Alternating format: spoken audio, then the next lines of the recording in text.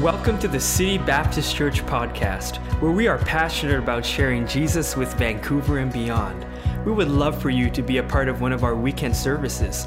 And of course, you can find details on location and service times on our website at citybaptist.church.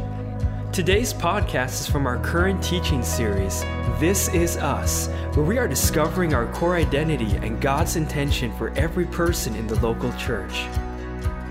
Mark chapter number 9 today, and this morning we're going to be continuing our series that we've been in called This Is Us, and I'm excited to be able to share some thoughts with you this morning that the Lord's given to me, and really some thoughts that the Lord has already encouraged my heart with and challenged me with, and I hope that He will use it in your life today. I hope you came ready to hear, and we're excited. We had a great weekend with the church family and those that were able to go to the marriage retreat up in Whistler. And what a blessing that was, and what an encouragement it was for us to just hear some things and to get away from the busyness and the kids a little bit, to get away from the kids a bit and to just hear the Word of God specifically for our marriages. Those of you who are married today or hope to be married one day, I'll tell you this, I think you recognize that it's easy to get a little selfish in marriage. You ever notice that? Man, it's easy a little bit. It's easy to allow some things to creep in that could really be a detriment to you as an individual and to your marriage. And so there's so many things, there's so many attacks from all sides today, especially in the society that we live in. There's so many attacks on marriage. It's so important for us to guard those. And so it's good that we have those things. You say, is all you have is a marriage conference? No, of course. We have men's retreat, we have ladies retreats, we have youth stuff. We have things that feed the whole body of Christ. But definitely, as someone who is married, the marriage retreat is really good. So, how many of you are hot today? Anybody? Okay, all right. Well, I'm going to turn on some cooling temperatures. Does that sound good? All right, there we go. Everyone but Cheryl said yes, I'm hot. But that's an inside joke. Okay, great. Well, we had a great time, and I'm thankful for that opportunity. And we're glad to have actually Pastor Greg Adams and his wife are there in the back. He was the one speaking at our marriage conference, and it was just a huge blessing. So thank you so much, and we're glad that he's here today with us. And he's a good friend of mine. Okay, we're in Mark chapter number 9 is where we're going to start today. And the last few weeks, this is week number 3 of our series. And what we've been doing, basically what the core idea of this series is to identify for us as a church family some key attributes that we need to be reminded of as a church family, what it looks like to be a part of the local body of believers, a local church. It's so important for us to be constantly reminded of our role, of the part that we play, of God's importance of the local church and of the people that make up the church. And so we've looked at some defining character traits from the Word of God to help us understand. And to me, really, I hope that it's enabled us to sort of narrow the focus corporately, and then as well inwardly look at our hearts and look at our motivation for how we view the local church. I believe very strongly that the local church is a very important part of society. The Bible tells us it's very important. The Bible tells us that Jesus died and gave himself for the church. And so because Christ put such an importance on it, then the whole New Testament is based off of it.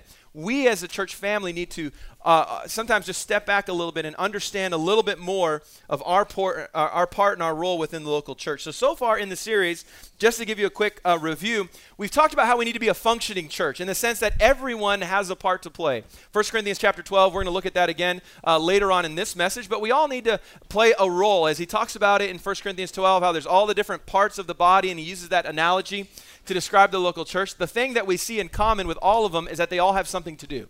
Everybody's involved. Everyone plays a part of the church, and that's something that we should strive for, of course. And then last week we looked at how we are to be a church that is united in our purpose. We're united in the things that God has called us to do. We strive, and each of us are to be a catalyst for unity. We are to be people who are actively striving to see unity happen so that we can make a bigger difference for the cause of Jesus Christ. And so we talked about that last week. But this morning, I want to take the time to look at a subject that sometimes, I'll tell you this, it's a subject that's hard to preach about because when you study it out and you preach about it and you talk about it a lot, the Lord reveals all of your failures to you. You ever have that happen? You study a subject and you're like, I'm going to go study the love of God again, right? And you find these things and it kind of jumps out at you. And so today's topic is the topic of servant leadership. We're going to talk about today what it looks like to be a church family that has a servant's heart. Someone who's willing to put aside maybe some things of our own that maybe we say, hey, that's a right, that's my right. But we're willing to put it aside for the sake of unity and for the sake of practicing servant leadership as is so clearly distributed and so clearly shown. Distributed is not the right word. So clearly shown in the Word of God. And so we're going to look at that. And to me, in particular, we're going to look at the importance of each of us to desire to lead our homes, our workplaces, and our local church as servant leaders. Now, this past week was kind of a fun week for us because it was Owen's birthday and Owen turned 5. Do you remember? It was your birthday this week. Remember that? Yeah, and Owen turned 5. How many of you remember turning 5? A few of you do. Yeah, some of you. How many of you remember when you turned 8 years old? That's a pretty big one. Okay, how many of you remember when you turned 10? Most. Some of you do, some of you don't. Man, I remember when I turned 10 and I remember when I turned 8. 8 was kind of a big year for me. Because I had just gotten a pair of rollerblades, my first pair of rollerblades, and they were sweet. Anyway, but do you remember what it was like when you were a kid and it was your birthday? You remember what it was like? Remember how excited you were?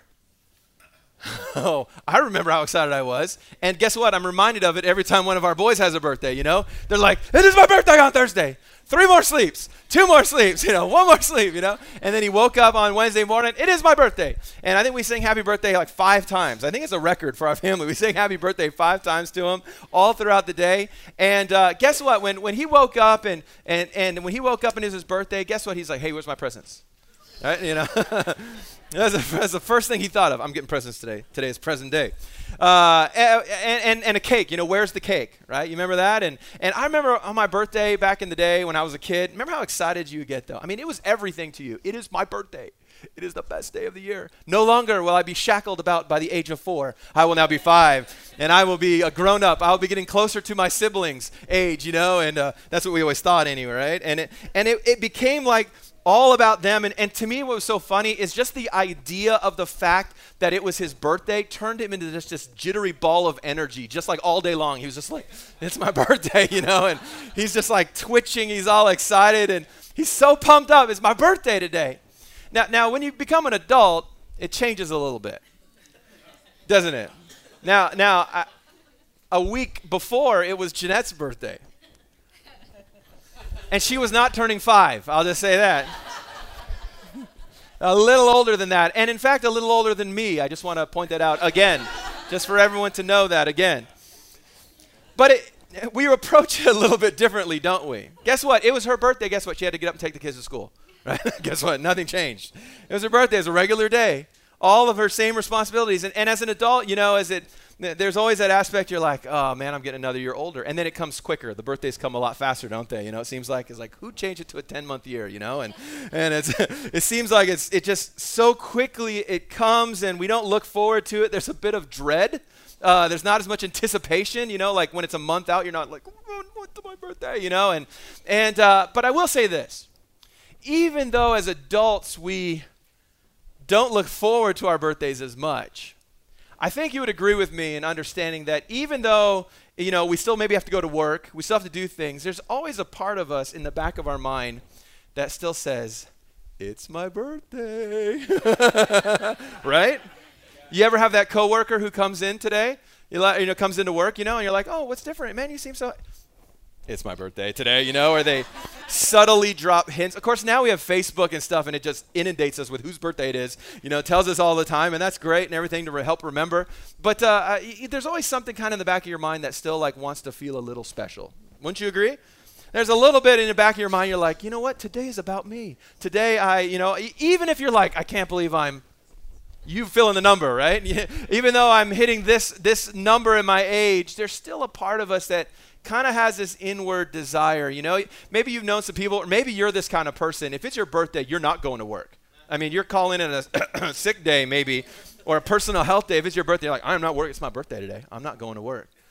Maybe some of you, maybe you've made some rather extravagant purchases for yourself just because it was your birthday.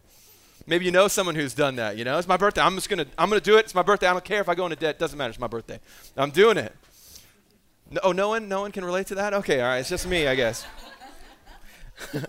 I don't make these things up. These are personal examples here, no? Or, it's my birthday. I'm not cleaning anything in the house. I'm not doing laundry today. I'm not doing anything. It's my birthday. I'm going to take a sick day. I'm going to watch TV all day. I'm going to do something. I'm going to eat the whole cake myself. I'm put the kids to bed, and I'm going to sit in my bed, and I'm going to watch Netflix and eat a whole cake. That I don't know anyone who's done that actually, but I have heard of those kind of things. And there's I guess what I'm trying to say is that even though it's not something that we look forward to as much as a kid, in all of us there's that little level of, hey, it's my birthday. I want to feel special today. I want that. It's an inward focus. And by the way, I totally understand that. I totally get it. Birthdays come around once a year, and it's okay to have those kind of feelings. And we want everyone, or maybe we want just ourselves, just to focus on ourselves a little bit. But the point I'm trying to get across today is just that while that's okay with our birthdays and things like that, the problem is that sometimes in a local church, sometimes we have that mentality a little bit ourselves. In this way, like, hey, I'm a part of the church. I'm glad to be here. I have responsibilities. I'm giving. I'm serving, all those things. But in the back of our mind, there's this little bit of us that's like, you know what? It's really kind of about me, actually, though.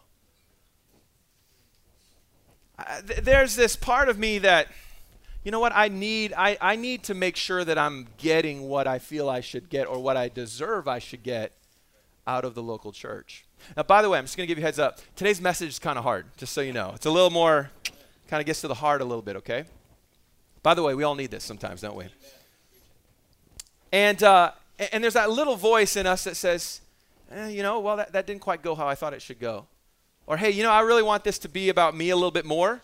Or maybe I don't feel quite like I've got the appreciation that I deserve or the things that I need. And I've seen it. I mean, I've been in church a long time. My dad was a pastor, all of those kind of things. But often there develops a little bit of a quiet kind of inward allowance of selfishness a little bit that creeps in. That, to be honest with you, Scripture's pretty clear about it. That really shouldn't be a part of the local church at all.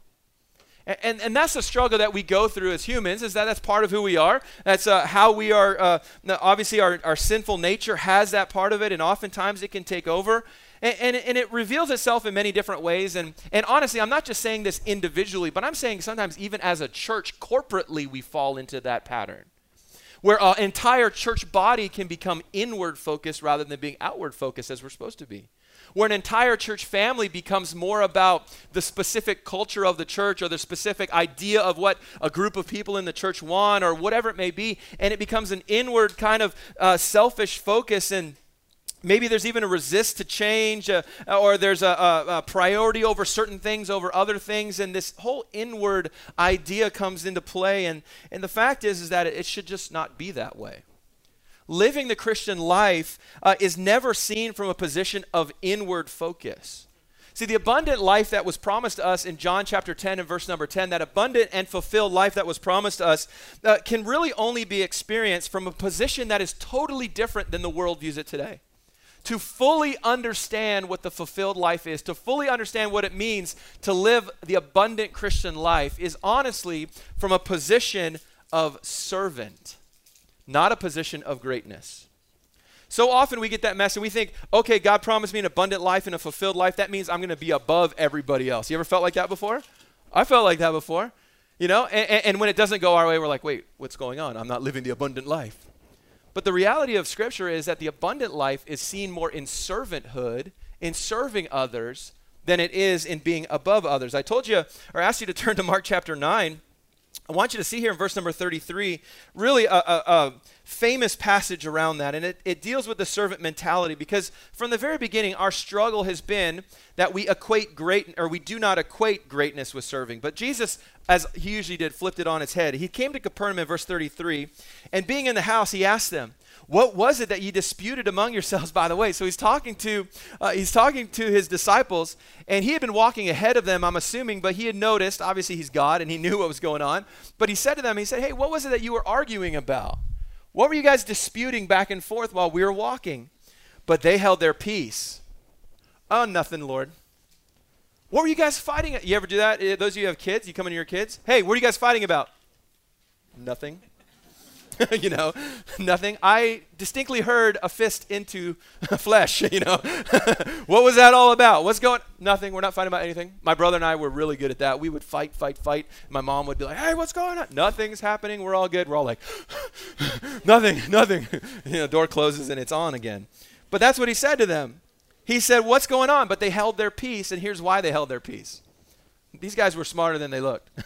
For by the way, they had disputed among themselves who should be the greatest. He says, why were you guys arguing? Oh, nothing, Lord. Well, the reason is they were arguing who was going to be the greatest. These are the disciples. Who is going to be the greatest one? And he sat down. So Jesus did this. And he sat down and he called the 12 and saith unto them, if any man desire to be first, the same shall be last of all and servant of all. Can you imagine just being there and experiencing these men, these grown men who are arguing over the first, and Jesus says, hey guys, come and sit down. I need to talk to you for a minute. And as he began to speak to them, they all sort of hung their heads in shame. I totally see it just, yeah, you're right, Lord. You're right. He's saying to them, if you desire to be first, if you desire to have greatness, then if you desire, that same person should desire to be last of all and servant of all. You got to think about it. These disciples were experiencing the humbling of God himself coming to this earth, his great humility. They were seeing him serve others, put other people first, and the fact was that they were just completely missing it at all. They still thought that it was all about who's going to be the greatest, who's going to be first overall. And they had this worldly desire to be elevated above the rest.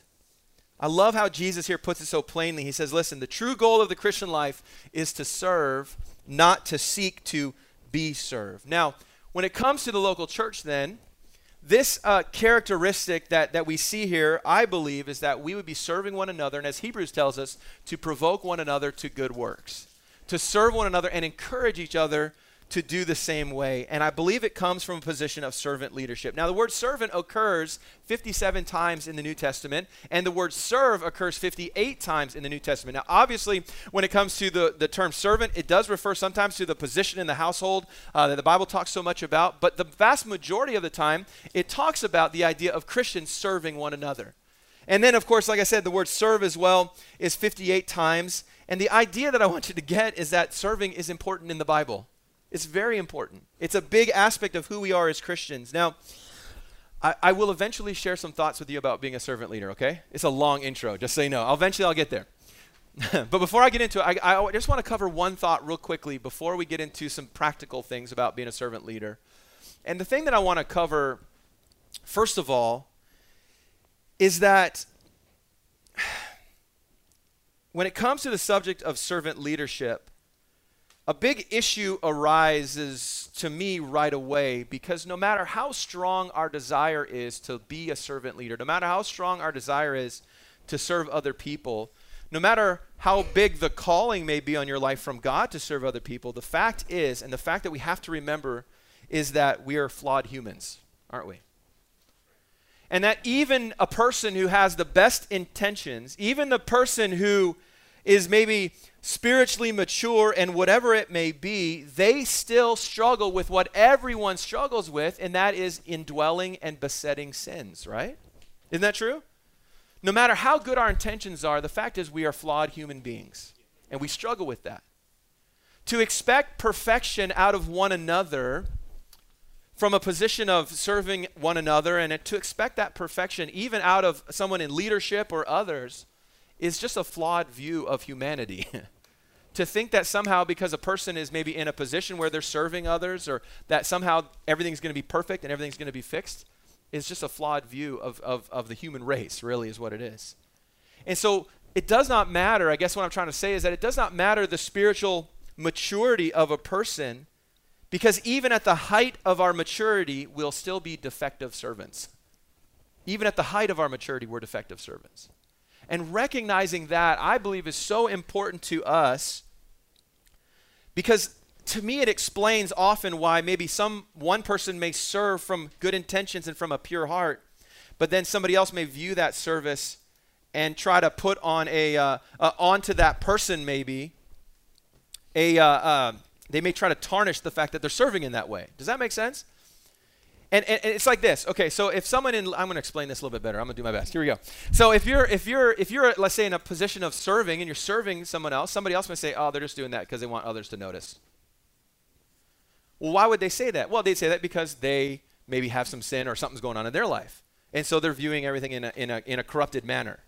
And in the same way, for someone else to look at someone in serving and be like, oh, I don't know if that's really genuine or that's really sincere, it's the same thing. We're all just flawed human beings. So I guess what I'm trying to lay down as a baseline for us is that, listen, while we're going to learn about being a servant leader and while we're going to try to serve one another to the best of our ability, the hard reality is that it's not going to be perfect. And guess what? That's okay. That's totally okay. Because if we were all perfect, we wouldn't need the grace of God. We wouldn't need Jesus Christ. We wouldn't need his redemptive power. And so it just reminds us of who we are. And so I want to set that baseline just so that we understand that while these principles are important and the things we're going to talk about I think are key, there's always that level of flawedness that we have to remember. Even in those that we look up to. Think of the person that you look up to the most as a spiritual person, and they would turn around to you and say, I'm a flawed human being. I'm flawed. It's by the grace of God that I maybe haven't messed up. It's by the grace of God. And we all have that in common when it comes to the idea of servant leadership. Now, does that remove the fact that we need to serve? No, of course not at all. We can't just live in a fatalistic idea like, well, I'm never going to do it right, so I'm just not going to serve anybody. I'm never going to get it right, so I'm not even going to try. No, of course, we need to still follow what Scripture tells us, but we have to remember that there's going to be some discouragement along the way. Even Jesus Christ, the perfect servant leader, by the way, the only perfect servant leader, went through some trials, went through some people throwing shade on his life, accusing him of wrongdoings. But Jesus still continued to serve. Even though there were those who accused him of wrongdoing, they accused Jesus of being the devil, he still knelt and washed feet. Even though they rejected him and any time that he would prove, without a shadow of a doubt that he was the Son of God, and they nailed him to a cross. And he said, Father, forgive them, they know not what they do. He still served humanity in providing a way of salvation for us. And Jesus did not finish, or he did not give up with it. He still continued to serve. And so this morning, as we get into the idea of being a servant leader, you have to recognize it's not always going to be appreciated. It's not always going to be recognized, but it's still God's call for his people to have a servant's heart. It's still God's call for us to meet the needs of one another and in our community. So this morning, what I want to do is I want to give you 4 short thoughts. You ready? I promise there'll be short points today. 4 short thoughts or ideas around the subject of servant leadership. And I believe they'll be a help to you. They've been a challenge to me as well. So number 1 this morning, you can write this down in your notes. Number 1, a servant leader seeks the glory of Jesus. A servant leader will always be somebody who seeks the glory of God. Ultimately, we have to remember the purpose of God creating us is that we would bring glory to him, is it not? The purpose of man is that we would point others to him and that we would understand our position and our gifting in Christ and allow those things to reveal to others and to point others to Jesus Christ. Our purpose in life is to bring glory to God. In 1 Corinthians chapter number 6 and verse number 19, he says, what? I love that. He says that, what? Know ye not that your body is the temple of the Holy Ghost which is in you, which ye have of God, and ye are not your own? If you can understand that point right there today, that you are not your own, it can change everything for you. Your body is not your own. Who you are, your life is not your own. Don't hold on to it so tightly and be like, man, this is mine. I'm going to do whatever I want. Listen, God has a purpose for you. God has something for you. So he says, no, that you are not your own. He says, for ye are bought with a price. Think about the price Christ paid for you today. Think about the price that he paid for you. You're bought with a price. Therefore, glorify God in your body and in your spirit, which are God's. In John chapter 7 and verse number 18, it says, he that speaketh of himself seeketh his own glory. A person that speaks constantly of themselves seeks their own glory, but he that seeketh his glory that sent him, the same is true, and no unrighteousness is in him. In Ephesians chapter number 6, in verse number 6, it says, we're to live not with eye service as men pleasers, but as the servants of Christ, doing the will of God from the heart. See, as Christians, we are the bondservants of Jesus Christ. And the thing that we need to recognize is that it's not public approval, it's not position, it's not authority. None of those things have our primary loyalty. Our loyalty is to bring glory to the Lord Jesus Christ. And in our service, we do not serve others because we're trying to be recognized. We do not serve others because we want some sort of accolades or whatever it may be. But if our service comes from a pure heart with a desire to glorify God, then it will stand the test of time. It'll stand the test of time. But if we ever live and serve others and serve in the church from a position of selfishness, of trying to somehow lift ourselves up, guess what? It's nothing. It's worth nothing at all. I got to ask you, have you ever tried to serve the Lord or even serve somebody else in your own strength or for your own glory? Be honest with me. I'm going to put both my hands up, okay? Not because I'm under arrest, but all right? But it's true, right? Anyone? You ever tried to serve or do something for the Lord because you thought somebody was watching? Listen, I have preached messages. Brother Adams, maybe you can attribute, hopefully, well, not hopefully.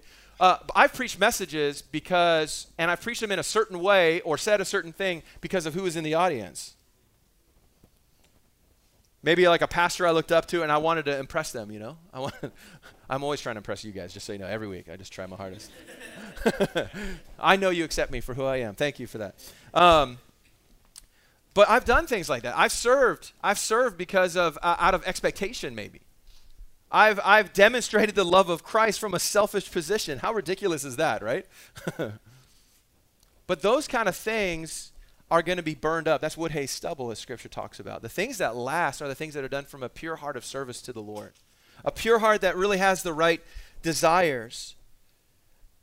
And recognizing that it's for the glory of God. And Matthew chapter number 6 is a great passage on this. Why don't you turn there with me? I don't have it on the screen. So if you have your Bible, go with me over to Matthew chapter 6. The Lord gave me this just a second before I walked up here to preach, so I quickly just typed in the reference here. But in Matthew chapter 6, I think deals a lot with this idea of serving the Lord for the glory of God rather than for our own. He says in verse number 1 of Matthew 6, he says, "Take heed that you do not your alms before men." He's talking about giving to the church there and giving to the temple. He says, don't do it before men to be seen of them, otherwise ye have no reward of your Father which is in heaven. By the way, the Lord sees, doesn't he? The Lord sees. "Therefore, when thou dost thine alms, do not sound a trumpet before thee, as the hypocrites do in the streets and in the synagogues and in the streets, that they may have glory of men. Verily I say unto you, they have their reward." He tells the story of those who go, and when they go to the synagogue to give, and I've used this illustration before, but often the giving plates, if you want to call it that, was a large brass or copper bowl, and people would go, and when they would toss in their offering, especially in those days with everything was coin, it would make a loud noise. And there were even some who, to draw attention to themselves, would take the money that they were giving and they would kind of swirl it in that bowl, and it would kind of roll. You know, like those things in the mall when you were a kid, you put the penny in, you watch it go. They would kind of swirl the coins in there, and it would make this loud noise. You know, and everybody would be like, whoa, somebody sold a house this weekend or whatever, you know, and somebody's making a huge donation, and people would pay attention. He even talks about blowing trumpets. How ridiculous is this? I'm going to church.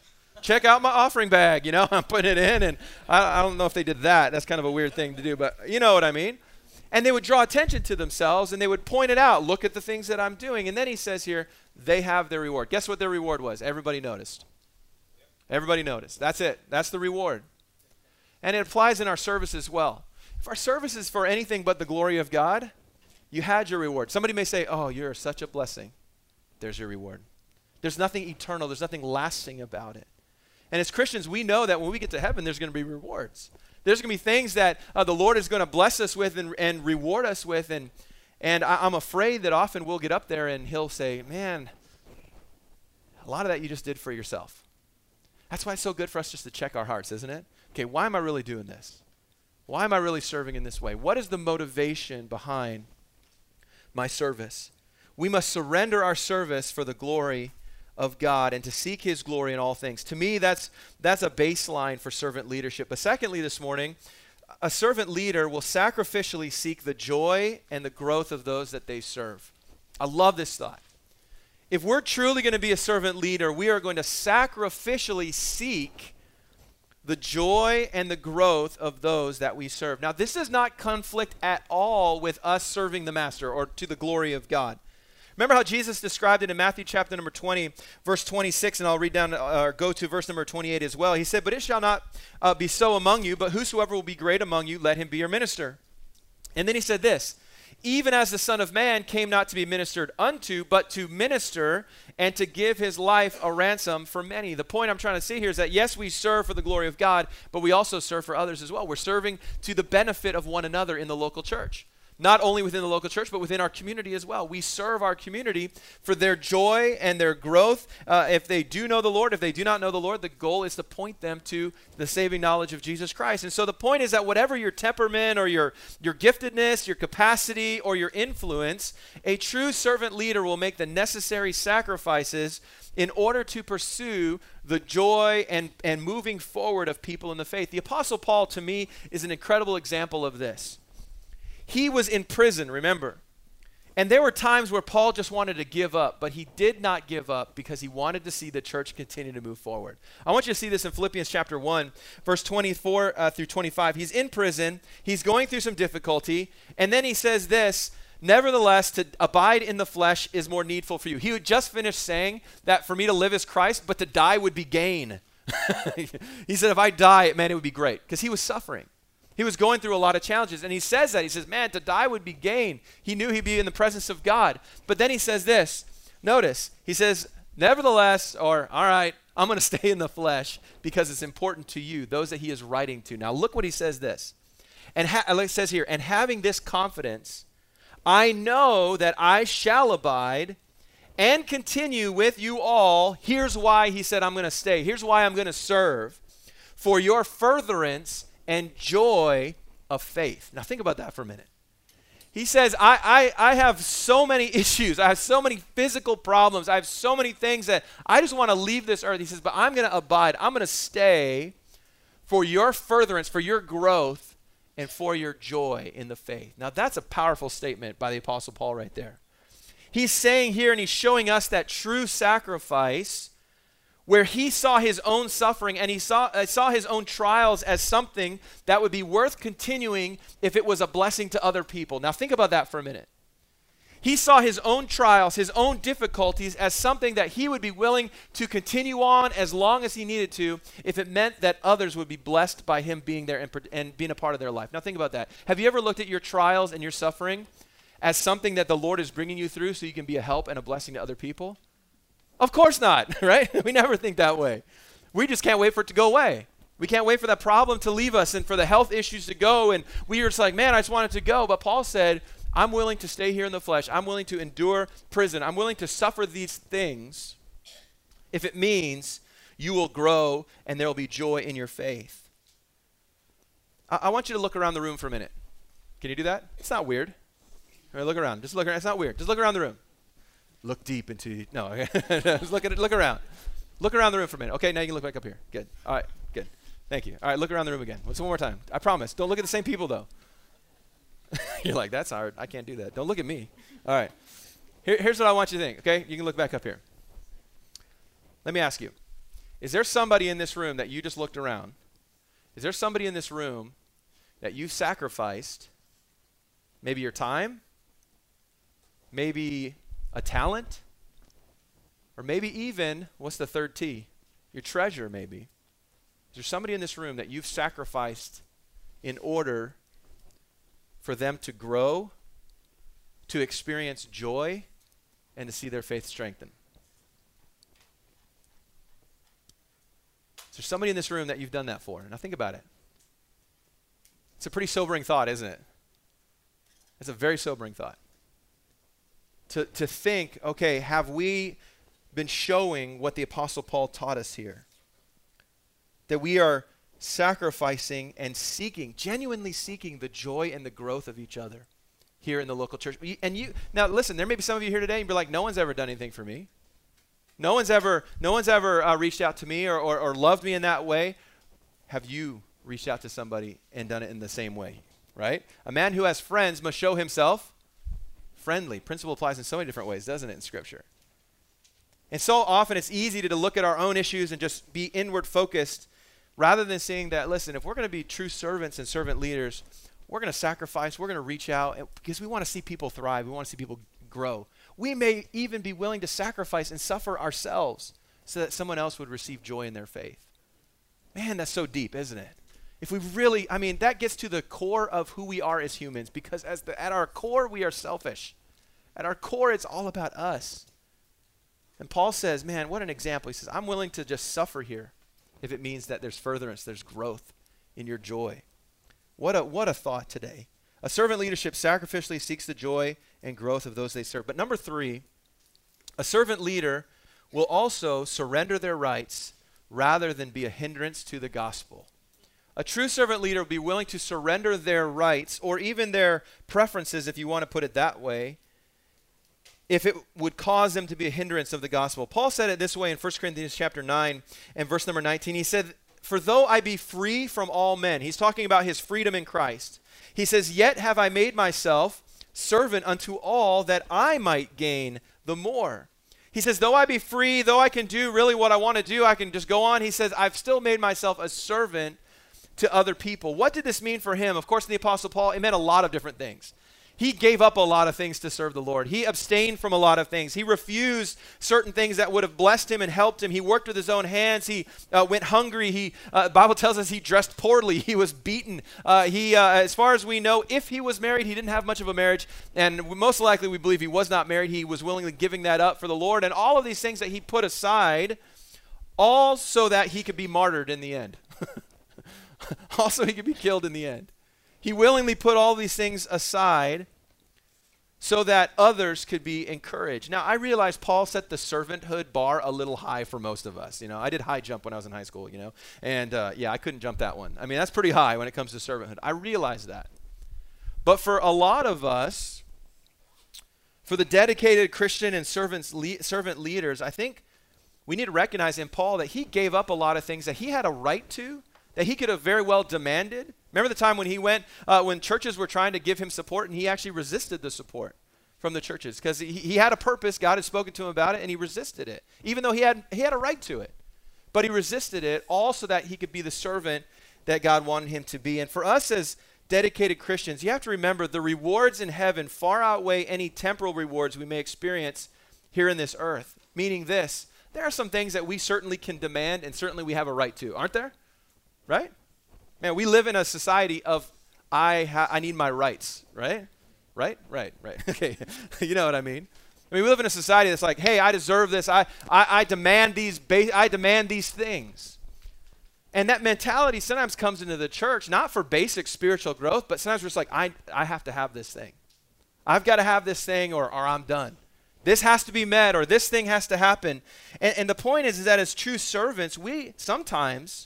I'm not saying all the time, by the way. This isn't that we just live in a terrible situation. The local church is great, okay? But sometimes we give up certain things. Sometimes we put aside some preferences or maybe even some things that we deserve for whatever reason, because the temptation is that we place those things above unity, and we place those things above even the mission of the church, which is reaching people with the gospel. And so Paul, he's showing us here, he says he's willing to put some things aside. You say, what are you talking about, Paul? Listen, sometimes in the local church, sometimes we place preferences on certain things, whether it's a style of things, whether it's we have preferences that certain decisions made versus other decisions, and we put those things and we elevate them. Maybe it's even an event or something like that, and we elevate our personal preference over the idea of serving one another in unity. Now, these are I won't say extreme situations, but even in our own heart sometimes we have an attitude of, I think they should have done this. You ever felt that way in church? I feel that way in church. And I make some decisions here sometimes, And we have kind of that heart of I think, or I like this, or I don't like this, or I want this, or I want this. And the point is that as servants, we need to be willing to put those things aside sometimes. I'm not talking about matters of sin, by the way. Okay? There's a sin issue. Obviously, things have to be dealt with. But if we're talking about things like preferences or things that we maybe want other than others, we have to be willing to put them aside to not eliminate, but at least do our best to avoid contention and division. Our preferences should never get in the way of the gospel being lifted up and proclaimed to our community. Never at one time. Amen. Never at one time. Now I understand that the whole idea of talking about preferences, that kind of gets to us a little bit. I told you today is going to be a little bit harder of a message, okay? So it's just, we need to talk about these things sometimes. Because we do all have preferences, and I totally understand that. And to the best of our ability, we want to be a church that everybody feels welcome and everybody feels comfortable in. And I think that we're doing a great job. I love our church, and I know you guys do too. But sometimes we can allow things to creep in. I remember a pastor preached this whole message on the creeping things. And this is one of the things that creep into our minds, that come into us, that we need to be willing to sacrifice for the benefit of others. We won't get into it anymore. That sound good? We'll stay right there. But it's a good thing to think about and to be challenged with. And if you have something, that maybe you're like, hey, I really like to see this happen, obviously, come and talk to me. Many of you come and say, hey, Pastor, I like this. Can we do this? Can we try, and if it fits within it, we can do it, we'll do it. But all of us need to be willing to step away from those preferences. Does that make sense? We need to be willing to do that if it leads to the benefit of the church and the gospel moving forward. If there's ever a certain preference that we have, and I'm saying preference, I'm not saying conviction. Did you notice that? There's a big difference. I'll die for my convictions. I will not die for my preferences. Okay? I will not die for that. But if we see a preference of ours becoming a point of contention, we need to ask ourselves, okay, is this something that needs to be a point of contention? Or should I maybe step back from it? By the way, we should also go to each other in love and a servant's heart to deal with things, right? And to work through those things. See, a servant leader will surrender their rights rather than be a hindrance to the gospel. And then number 4, I told you they were short. A servant leader is not preoccupied with personal visibility and recognition. We are not preoccupied with personal visibility and recognition. There's a story in John chapter 3, and it's John the Baptist talking in verse number 29. And of course, it's given us the idea of the bride and the bridegroom. The groom comes, and of course, the bride being the church, the bridegroom being Jesus Christ.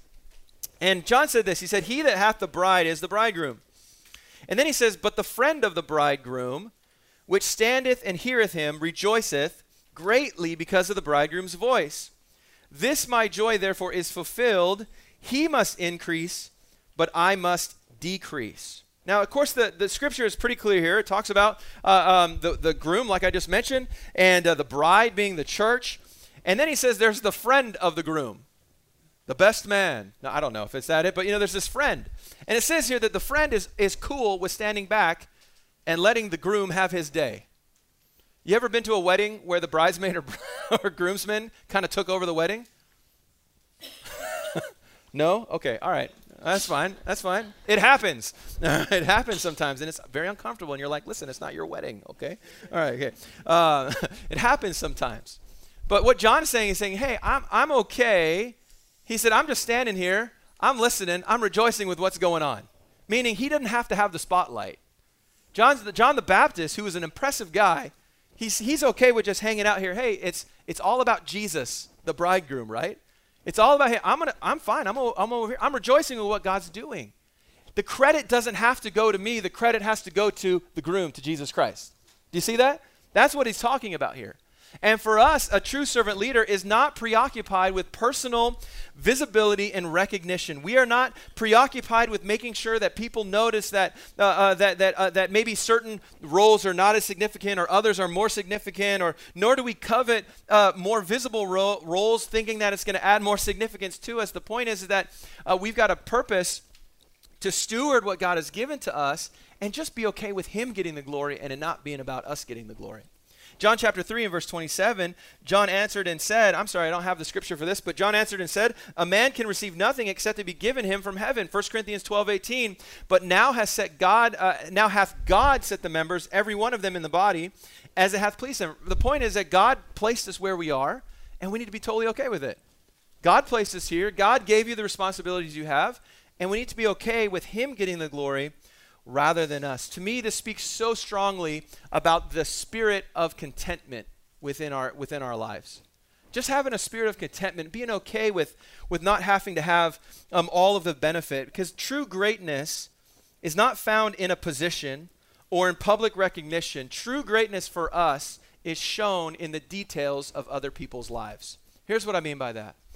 For me, and I believe Scripture backs this up, to be truly a great person, the evidence is in the lives of the people that you've made an impact in. The evidence is in the lives of those that you have come alongside. But think about it. Think about the people who've made the greatest impact in your life.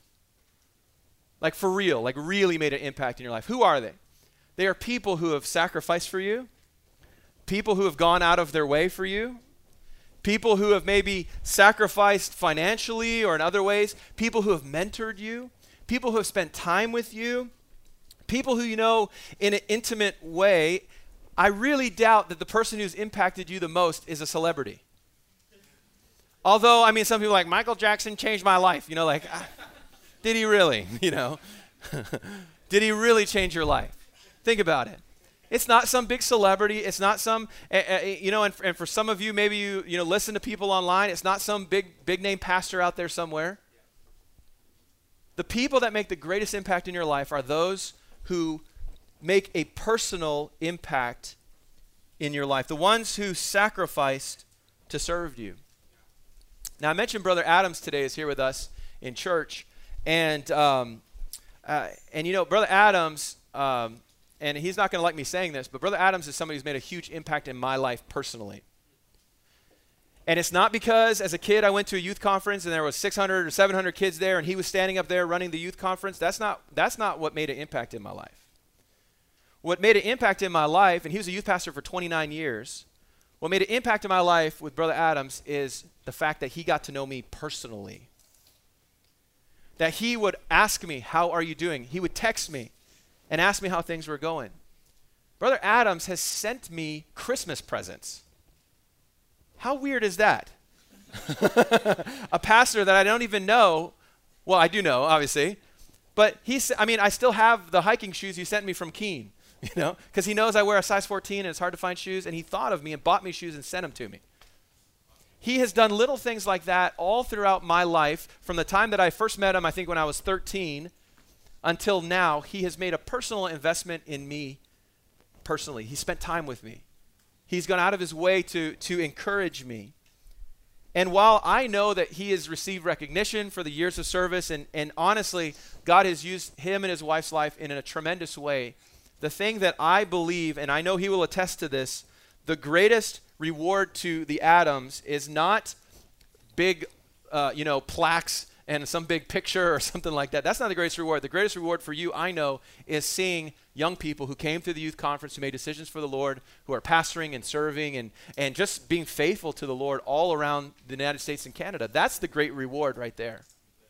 That's the great reward to him, and I know he would stand and give testimony to that today, is seeing his own family love and serve the Lord and all of these people. Brother Adams, you made an impact in my life not because you're an unusually gifted person. You would attest to that as well. He's pretty strong. He's a pretty strong guy. But because you've served me personally, and that's what you made an impact. And I appreciate that. And I want to thank you today for that. Thank you for being here today. Here's the thing, church.